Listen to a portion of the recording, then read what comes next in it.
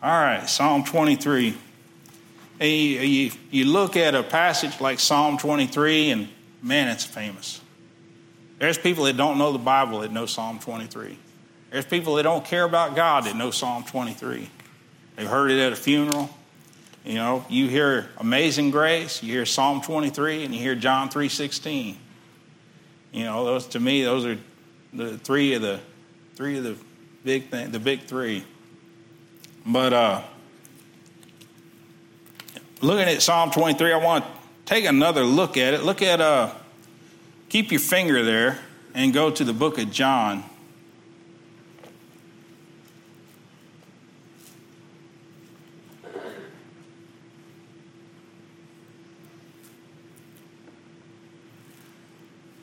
In the book of John, we're going to be looking at chapter number 10.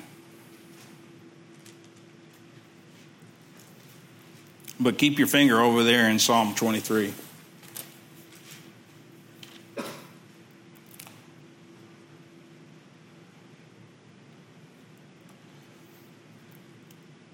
Jesus said in verse number 11, Jesus said, I am the good shepherd. The good shepherd giveth his life for the sheep.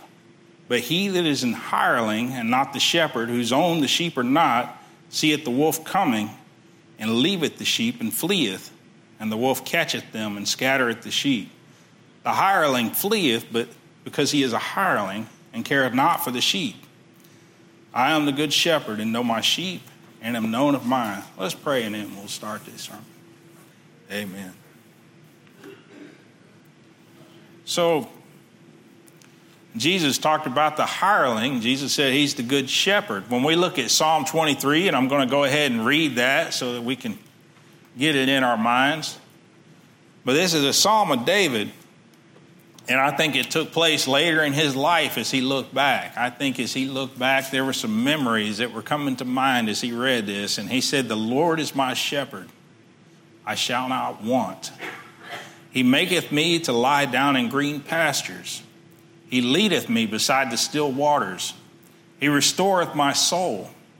He leadeth me in the paths of righteousness for his name's sake. Yea, though I walk through the valley of the shadow of death, I will fear no evil, for thou art with me. Thy rod and thy staff, they comfort me. Thou preparest a table before me in the presence of mine enemies. Thou anointest my head with oil. My cup runneth over. Surely goodness and mercy shall follow me all the days of my life, and I will dwell in the house of the Lord forever. This passage is so spiritually magical. It's so loaded. When I felt the urge, the conviction to preach on Psalm 23 and began to study for it, it's like, man, I cannot do this justice. There is just so much here. And it's hard to believe that a passage is only 6 verses long, that there's so much there. But you know, there's passages that I've gone over and I've looked for help on and couldn't find hardly anything. But in looking at this, David's looking back on his life, I think. I think that he's older because I think he can look back on his life. And David was a kind of leader. He was a good shepherd kind of a leader. You know, many people learn leadership as manipulating people to make things happen. When they get in a position of leadership, they think that means I can make things happen. I can get these people to do this and that. Now I can lead them like that. I think David saw leadership as actually taking care of people. I think it was in David's heart to lead people, to take care of them, to protect them, rather than to manipulate them and make things happen. You know, what we do as children, it has a profound effect upon us for the entirety of our lives. The things that we first accomplish and experience, they form our view of the world. Now, David's formative experience was taking care of sheep. The sheep are skittish, they're nervous and vulnerable to attack, and they require the care and protection of the shepherd in order to prosper. I'm trying to stay on point, if y'all forgive me. But when Jesus spoke of being a shepherd, he said, I am the good shepherd. The good shepherd giveth his life for the sheep. And then he talked about the hireling. He said, he that is a hireling is not the shepherd, whose own sheep are not. See the wolf coming, and leaveth the sheep, and fleeth, and the wolf catcheth them, and scattereth the sheep. He said the hireling fleeth because he is an hireling. And we have a picture here of Jesus as the good shepherd, the one that cares for the sheep and takes care of the sheep. And we have the picture of the hireling, that when the trouble comes, he's just there for a paycheck. You ever been on one of them kind of jobs? You ever worked for one of those kind of people? I'm just here for the paycheck. Do this. Oh, hang on, let me check my rule, but that's not my job. Those words used to drive me crazy. When I had to visit a union shop or something, not my job. I needed a pallet banded and shipped. I had to go to 3 different union shops to get it put together. Those were the finest looking chalks I ever seen put on that pallet. But Jesus spoke of 2 different types of shepherd. There's the actual shepherd that the sheep belong to. He's willing to give his life for the sheep. And there's a hireling who's only there to do a job and get paid. If things don't go his way or get too hot, a hireling leaves the sheep to fend for themselves. 1 Samuel. It seems that David spent most of his young life caring for his father's sheep. You know, those things that we do when we're young, they stick with us. I still remember when I was working at the bait camp, and there was this one experience I had, and there were many experiences I had, but one experience that always stuck with me. There was a fella that I used to work with, and his name was Hector Rodriguez. And I tell you, Hector, you know, he might have had his problems. He'd spent some time in prison, but working out there at the dike, when we got a boat in, when the shrimp boat came in, that's when the work really started. Because them shrimpers would be out there and they would dump the boxes into the big old vat down at the bottom, and then that conveyor belt would start rolling the shrimp on up. And buddy, they were coming. You could stop the conveyor, but you're leaving them sitting in the sun. And things had to happen in order to take care of those shrimp so they wouldn't go bad. And you had to put some ice on the bottom, and you would dump them, and you would catch them, and you'd get a sample, and you'd count off a pound of them and get the average size and everything so that you could label it. And then you had to get another shovel on there, put some more, and then put a layer of ice on top. And, buddy, you grabbed that hook. You had a hook, not hurt anybody with, but you just slam that hook into that wooden crate and drag it into the freezer. And working with Hector, I never forgot, and I always judge working circumstance by that. We never had to say a word to each other. We never had to tell each other, you do this, you do that. We just worked together. And those things form you. And I think David sitting out there with the flock and taking care of the sheep, I think that was formative in his life. I think that when he looked back, you know, and I look back on that time and I think of what it's like to work with somebody where you don't even have to say what comes next. I think David looked back at those times with the sheep, and he saw times in his leadership, and then he looks back and he's facing the valley of the shadow of death. I think he's at the end of his life, and he's facing the biggest valley he's ever been through. And he looks back, and he sees that the Lord was right there all along, taking care of him.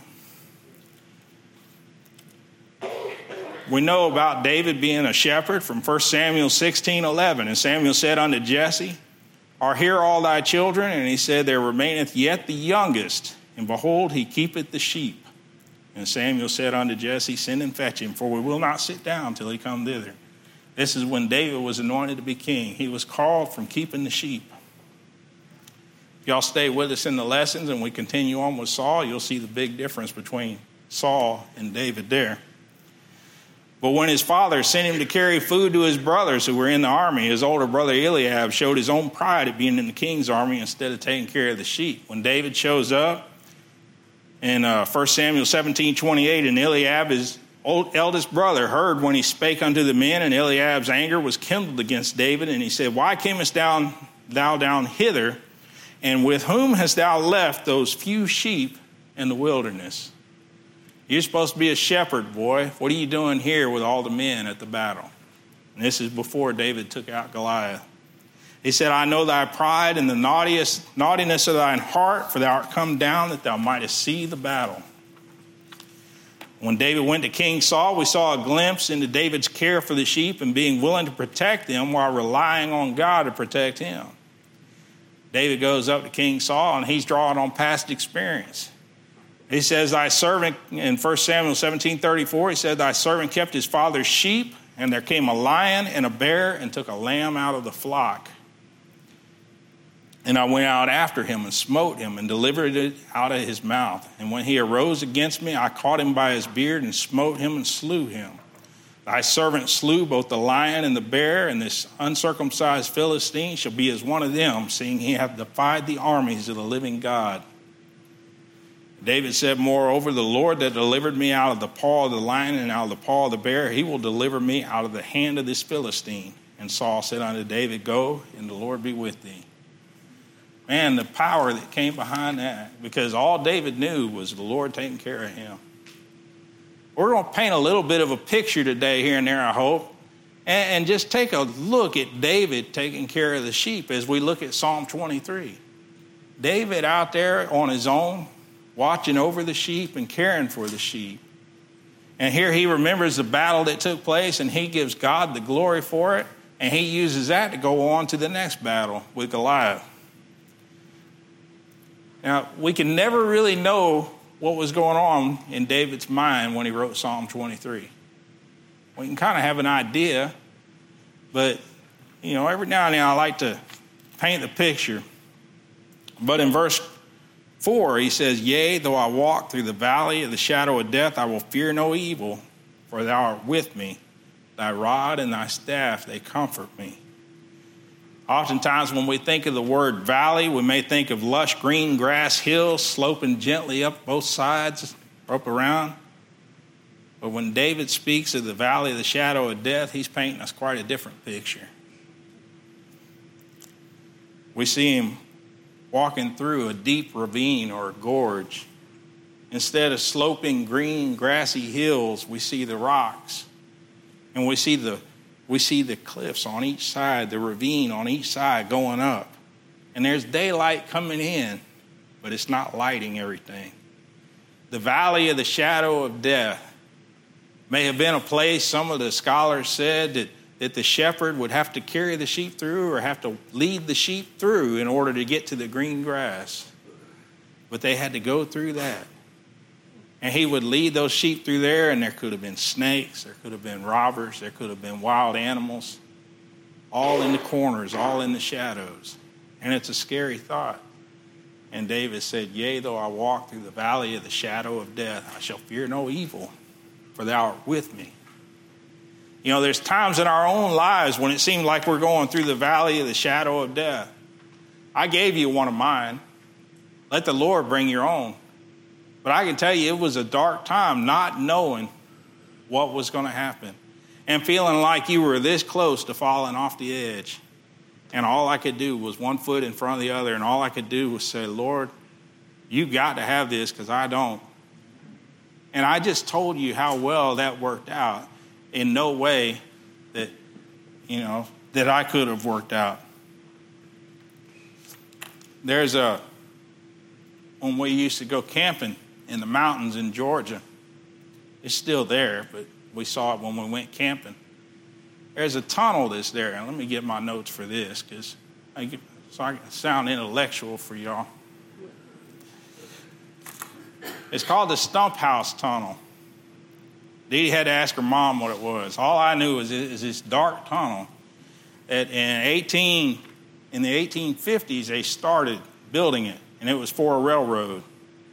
And they were going straight into the mountain with this tunnel. And they got so far, and it was costing millions of dollars, I guess, in today's money to make it. They had to stop building it. They couldn't afford to keep going. But when you go into this tunnel today, and then in 1970s, they were growing cheese up in there, one of the universities. But you walk into this tunnel, and even though you got a flashlight, the further back you go into this tunnel, there is no light. I mean, there is no light from the entrance. There is no light from above. And that flashlight that you thought was pretty cool seemed like it shrunk down to a tiny beam.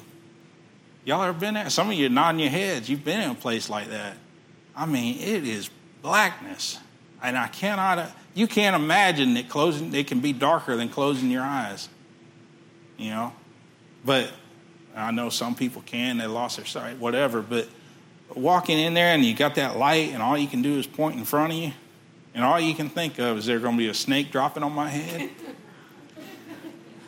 Am I going to come upon some bats at any moment that are just going to whiz by my head? What's in here? Your mind does all kinds of things to you as you're walking through there. And even in life, when you're going through those valleys, when you're going through those troubles, you can't see. All you can see is that light in front of you. You know, the Bible says our word is a lamp and a light unto my feet. You know, a lamp unto my a lamp unto my feet and a light unto my path. I got twisted up. But, all you have in front of you is God's word, lighting the way. And the rest is darkness. And all you can do is keep your feet on that path. I think David remembered those times, remembered taking care of those sheep. I think he looked back at his own times.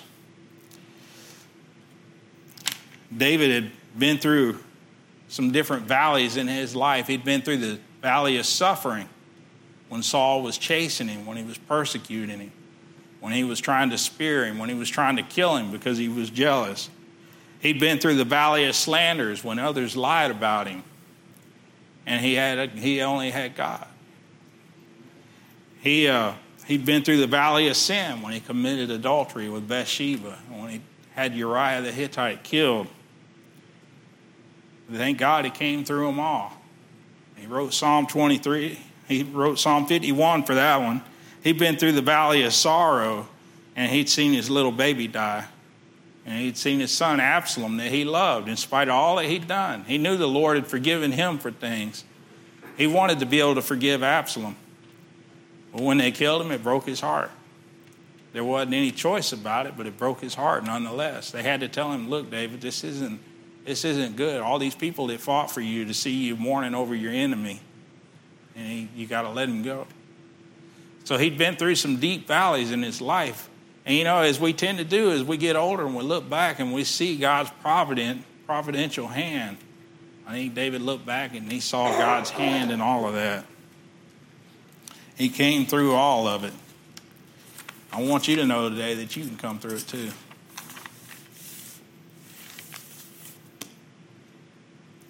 I think as David faced the greatest valley in his life, the valley of the shadow of death, the specter of death was facing him. And he looked back on his own time as a shepherd and taking care of the sheep and the things that they had done, the sheep that had wandered off, the sheep that had gone astray, watching and keeping the animals off of the sheep, keeping the wolves at bay. I think he could see God's hand in all that. It says, the Lord is my shepherd. When you're going through the valley, the first thing you need to know is who the shepherd is. The Bible says, the Lord is my shepherd, and Jesus is our shepherd. In the life of a Christian, Jesus is our shepherd. He's our shepherd past, present, and future. The Bible says in John 10:11, he says, I am the good shepherd. The good shepherd giveth his life for the sheep. Jesus laid down his own life for us. While we were yet sinners, Christ died for us. He gave his life for us in the past. When we accept that becomes the foundation of our relationship with God.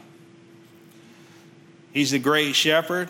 He keeps us built up. He's the good shepherd. He's the great shepherd. He keeps us built up. Hebrews 13:20 says, now the God of peace that brought again from the dead our Lord Jesus, that great shepherd of the sheep, through the blood of the everlasting covenant, make you perfect in every good work to do his will, working in you that which is well-pleasing in his sight through Jesus Christ, to whom be glory forever and ever.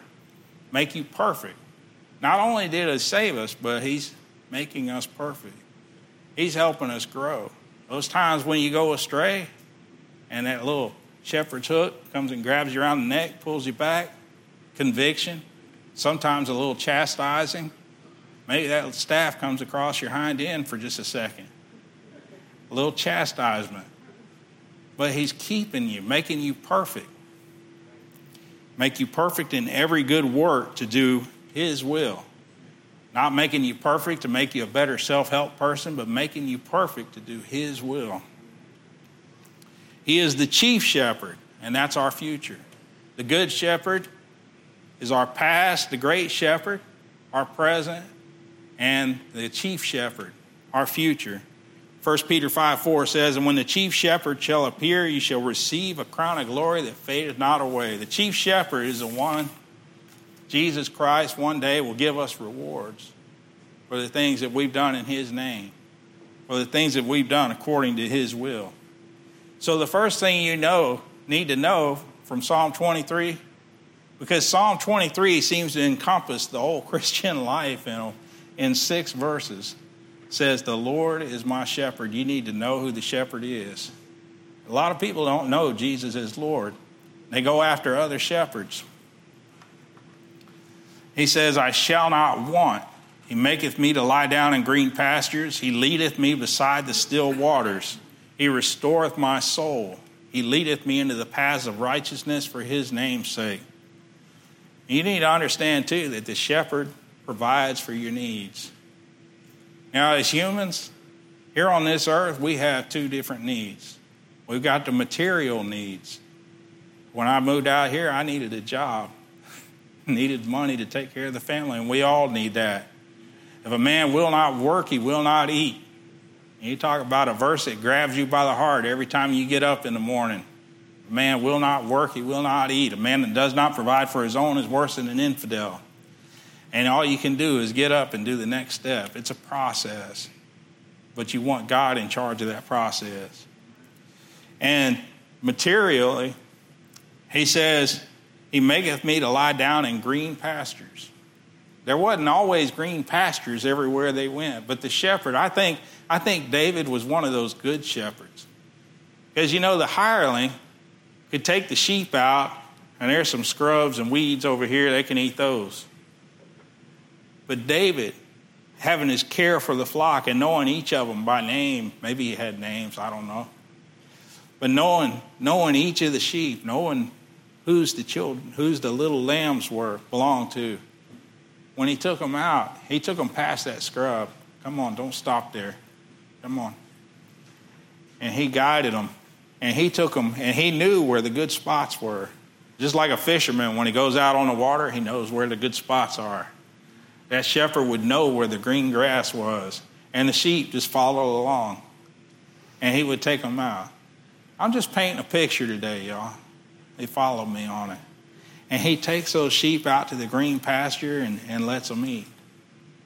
He provides materially. The good shepherd knew where the good grass was. But the journey along the way, it's not always smooth, right? When David took them from one place to the next, maybe they had the ground where they slept, but when David took them out there, they might have had to cross some rocky ground. In our own life, we're going to have to cross some rocky ground. And I tell you what, and sometimes you're going to want to stop and eat the scrubs. But God will guide you past the scrubs and get you to the good stuff. That doesn't mean a Cadillac, y'all. Get that out of your head. He says, maketh me to lie down in green pastures. He leadeth me beside the still waters. That was an interesting thing I hadn't thought of. Sheep are skittish. And if that water is flowing, and I know you've heard preachers talk about it, but if that water is flowing, they won't drink out of it. Now, I haven't taken care of sheep, but this is what I understand. Now, they won't drink. If it's moving too much, they get skittish, and you can't get them to drink. The good shepherd leads them by still waters. The good shepherd would take some rocks, and he would go over to that stream, and he would set them up in that stream to slow the water down until it was still, so that those sheep could get over to the water and drink, and so that they would drink. The hireling wouldn't go through any such trouble. If they wouldn't drink there, he'd let them go thirsty. He'd just carry them on past until he got to a spot where it was still. But the good shepherd takes care of his sheep. How much more does the Lord take care of us? How much more does the Lord set things up so that water's still so that you can abide there. Amen. And then there's spiritually. He said, he restoreth my soul. He leadeth me in the paths of righteousness for his name's sake. He restoreth my soul. A lot of preachers use that for refreshment. And it is a refreshment. The Lord refreshes us. But there's also a restoration involved. I was reading it and it said, shub is the Hebrew word, shub. But, and that it's like a reconciliation. You know, and there's sheep that get away, but they get restored to the flock.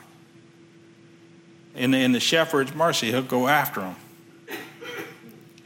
Not only do you need to know the shepherd, and you need to realize that the shepherd provides for all your needs, you also need to know when you're in the valley of the shadow of death that the shepherd will protect you. A hireling will just flee, Jesus said. They're not his sheep. He doesn't want to get eaten by the wolf. He doesn't want to get eaten by the bear. But David cared for those sheep. He said a lion and bear came, and they took a lamb. They took one of the sheep, and he went after them. You know, they say that the shepherd, he said, let's look.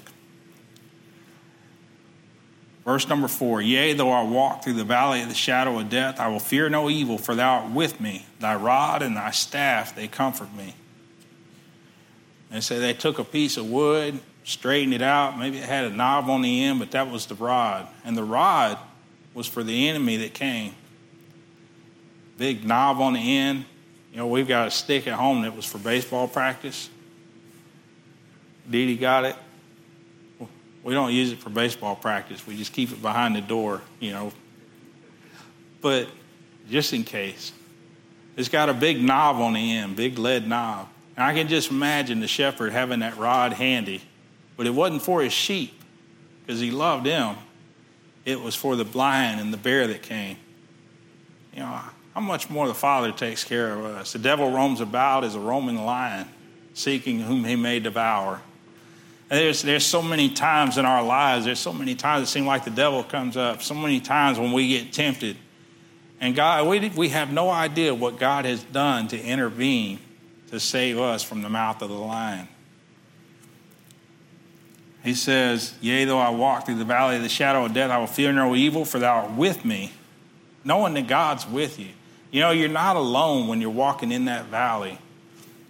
And thy rod and thy staff, they comfort me. Knowing that rod can pronounce judgment, knowing that God can protect you.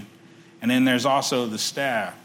They said they'd take that long piece of wood and then they'd soak the head of it, or soak it in the water, and then they'd slowly bend it. Y'all heard this before, I know. And they'd slowly bend and put a shepherd's hook in that. And that hook was small enough to fit around the neck of one of the adult sheep, but it was also large enough to fit around the body of a lamb.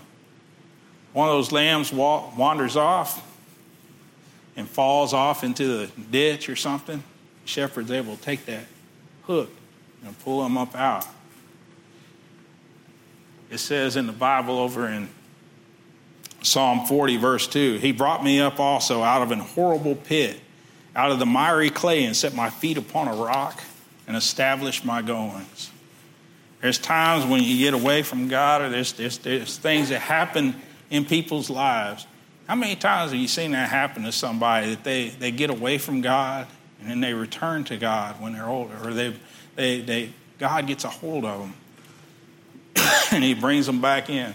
I was talking to a fellow out of the plant, and he was telling me about a guy that he worked with, that when he would witness to somebody else, the other guy would say, it's not like that. He said he found out later the guy used to be an associate pastor. And when he talked to him, before he knew that, when he talked to him, he said, I know more Bible than you'll forget. He'd gone to school to be a pastor. And when he got out to be an associate pastor, he didn't tell me the things that the church members had done, but he said the things that they'd done to him, there wasn't any wonder that he kind of turned bitter. And the man told him, he said, yeah, the things Christians do to people.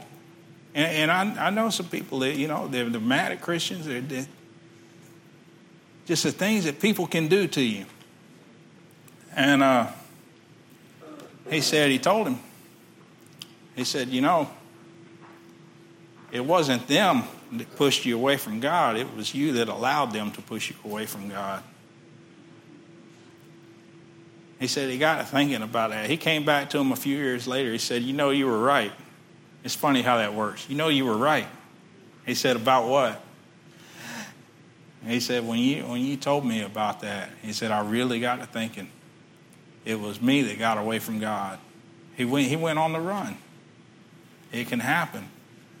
Well, the Lord took that staff and gently nudged him, using the words of that man, a word fitly spoken, gently nudged him to bring him back into the fold, bring him back in. Not an easy journey. You're going to have to get dragged across some brambles, get dragged across some rocks maybe bump against the side of the pit as you're getting pulled out of it. There's going to be some scratches. Your fur, your wool is not going to be quite as clean as when you first fell in there. But God will pull you back into the flock. Y'all follow me on that?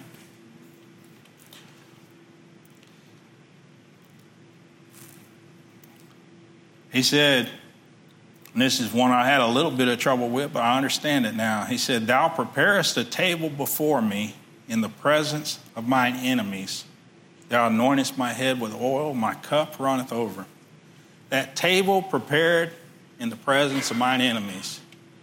Let me show you how to picture, or let me tell you how to picture this. David is watching over the flock. They're in the green grass and they're just eating away. Those sheep are just happy. But the shepherd is standing there with his rod, his staff, and he's looking out over them. All they see is the next blade of grass. There's a blade of grass here, there's a blade of grass here, and they're just eating away. And the shepherd's standing watch over them with that rod, and he sees the enemy just outside. And he sees the wolves gathering around, and he's watching them. The sheep are sitting right there in the presence of the enemies. The table's prepared, and they're just enjoying.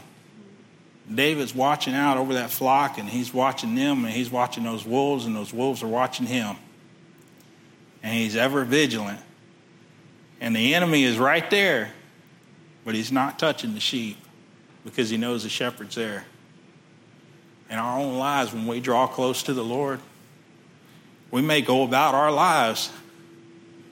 We may go on to the next thing, and we may not realize how close the enemy is. We may not realize what God's saving us from.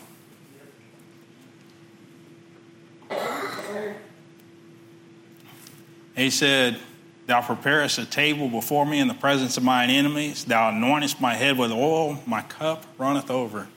The anointing with oil. Oil is a type of the Holy Spirit.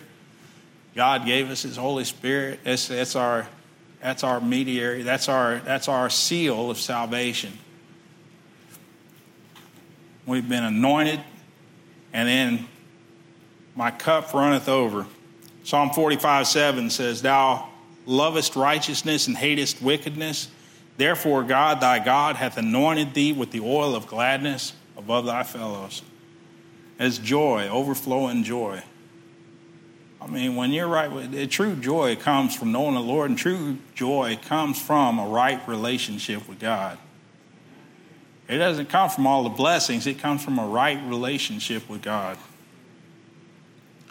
So not only you need to know the shepherd, you need to know he provides, you need to know he protects, but you also need to know that the shepherd, the good shepherd, preserves. He says in verse number 6, he said, surely goodness and mercy shall follow me all the days of my life, and I will dwell in the house of the Lord forever. We know about God's goodness. We know that he gives us more than we deserve. He knows that we know that he'll give us things we may not think we need, and some things that we think we need, he won't give us. That sheep that wants to stop and eat the scrubs, the shepherd says, no, it's better down here. We're going to have to travel through this valley. You don't know about it. All you can see is what's ahead, but the shepherd knows the road ahead. The shepherd knows what's up ahead.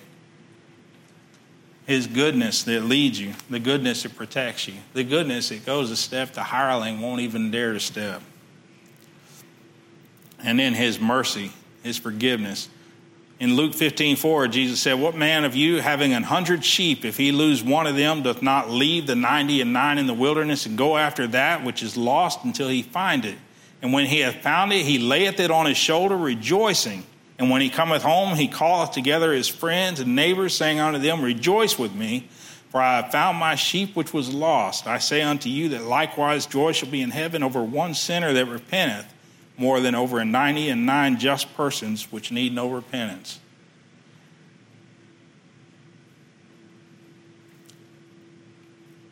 I don't even know how to add to that. People get away from God, and we talked about it, but people get away. Just God's mercy, God's desire for you to return. The joy in heaven over one sinner that repenteth, over 99 just persons. It doesn't mean that you go out there and sow your wild oats and then God's all happy that you get back. But people mess up.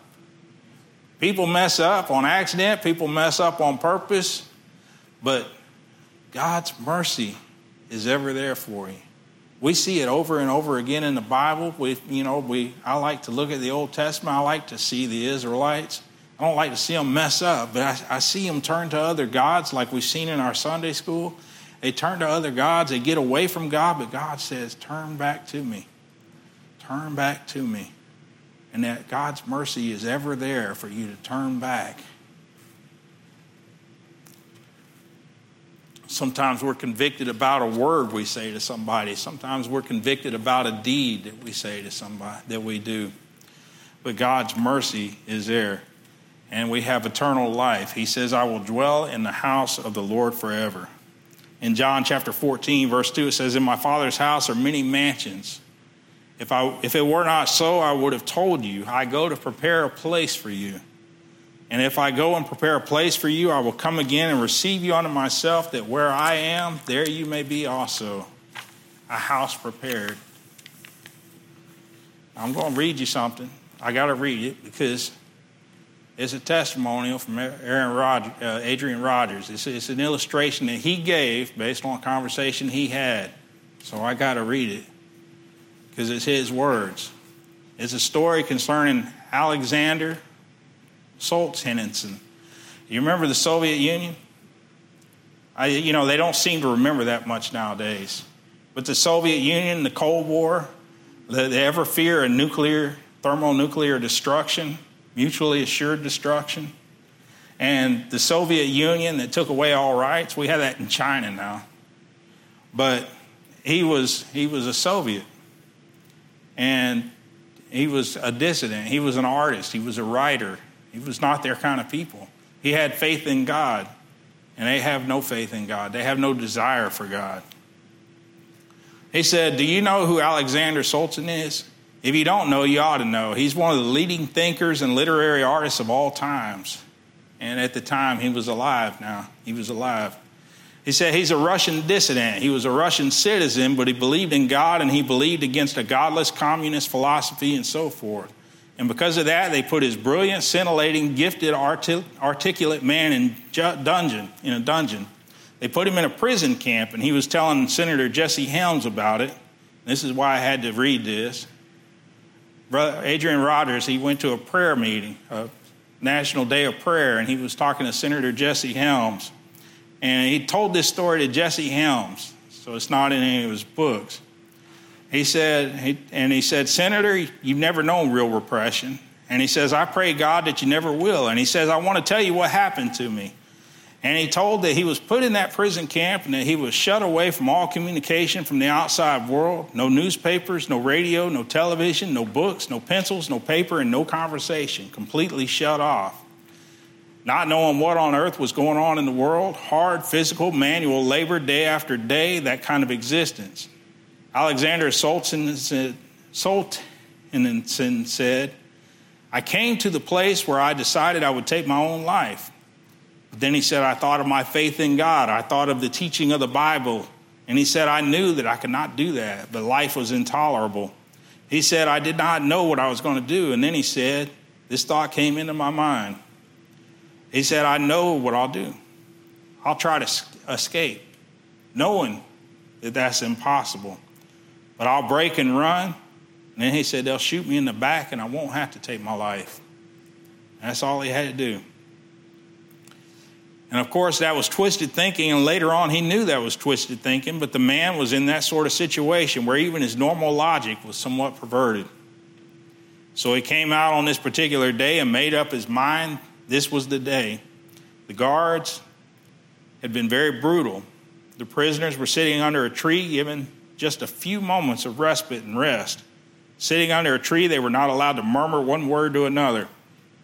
And Alexander made up his mind and he said, this is the time. And he put his hand on the ground, ready to push up, ready to spring, ready to run. And just at that moment, a fellow prisoner came and stood before him and looked into his eyes. They couldn't speak a word. And Alexander said, love and peace were in that man's eyes, and his eyes met mine, and we stood there, and he looked in my eyes, knowing he could not say a word. But kindness and compassion and peace flowed from his face. And then he took a stick as though he were just making a mark on the ground.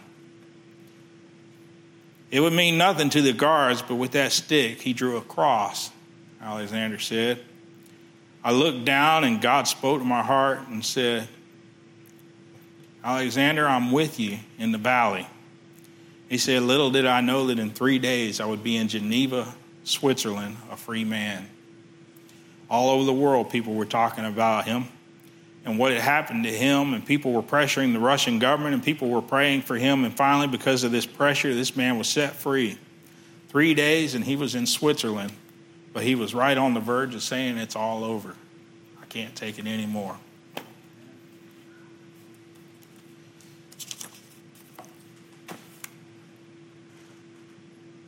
Are you facing the valley? Know that God's with you. Know that he'll provide for you, he'll protect you, and he'll preserve you. If you'll stand,